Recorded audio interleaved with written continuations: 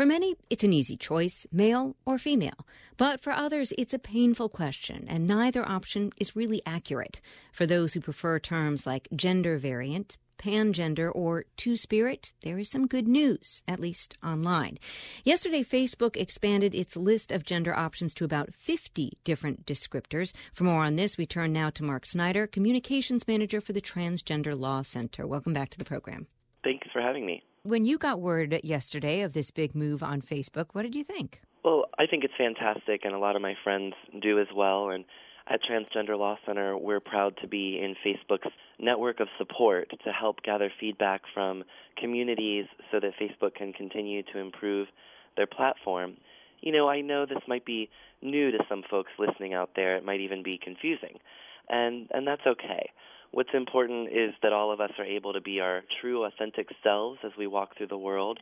And in today's age, that includes using services like Facebook. This list is a really interesting one, and I have to say I plead ignorance here. A lot of them I didn't know. There's 50, so we can't go through all of them, but Sure. Can you maybe identify and explain some of the key descriptors that people might not be familiar with? Sure.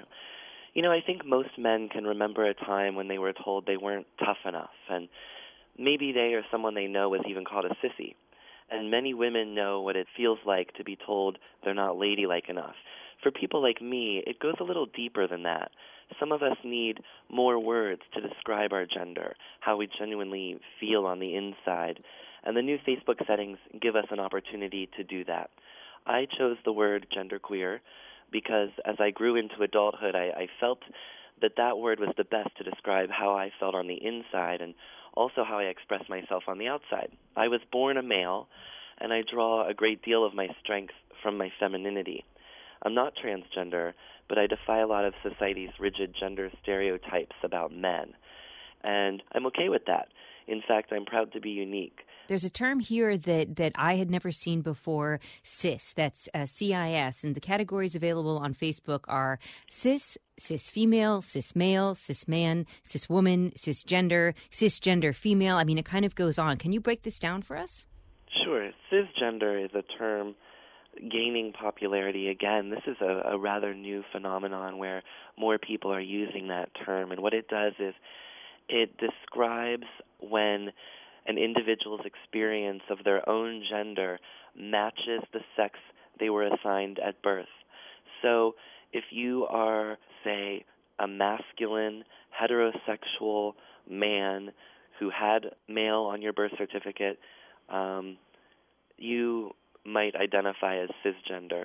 It's kind of interesting because I think immediately what a lot of people thought was, these are all for people who don't necessarily identify with their gender at birth. But it seems like what you're saying is some of these terms just kind of emphasize how much you really do identify with the gender you were born with. Is that correct?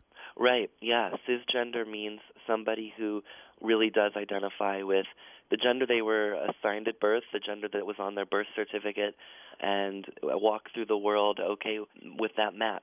And what about the one that we mentioned in the introduction, two-spirit? What does that mean? Two-spirit actually is something that comes from the Native American communities. I am not a Native American or an expert in that area, but it's a Native American term to imply a form of transgender folks. This is, a really interesting move by Facebook, but what do you think the effect will be? Do you think a lot of users are going to be changing their gender option now that this is a possibility? I think that this is going to impact a small number of people, but it's very important to that small number of people. I was so excited to be able to authentically express my own gender on there, and this announcement was the most viral announcement Transgender Law Center has ever posted on our own Facebook page. It's been viewed by over 200,000 people just overnight. So people are excited about this, and they feel heard and validated. I think that's really important. Mark, there are all sorts of realms in which a person is forced to check off male or female. And now that Facebook has given some more options, where would you like to see more options next? What's the next kind of frontier of this? There are many places where people would love to have their authentic gender be recognized, whether it's their driver's license or their account at their favorite store at Macy's. For transgender people, it's still a challenge in many places, so there's a long way to go.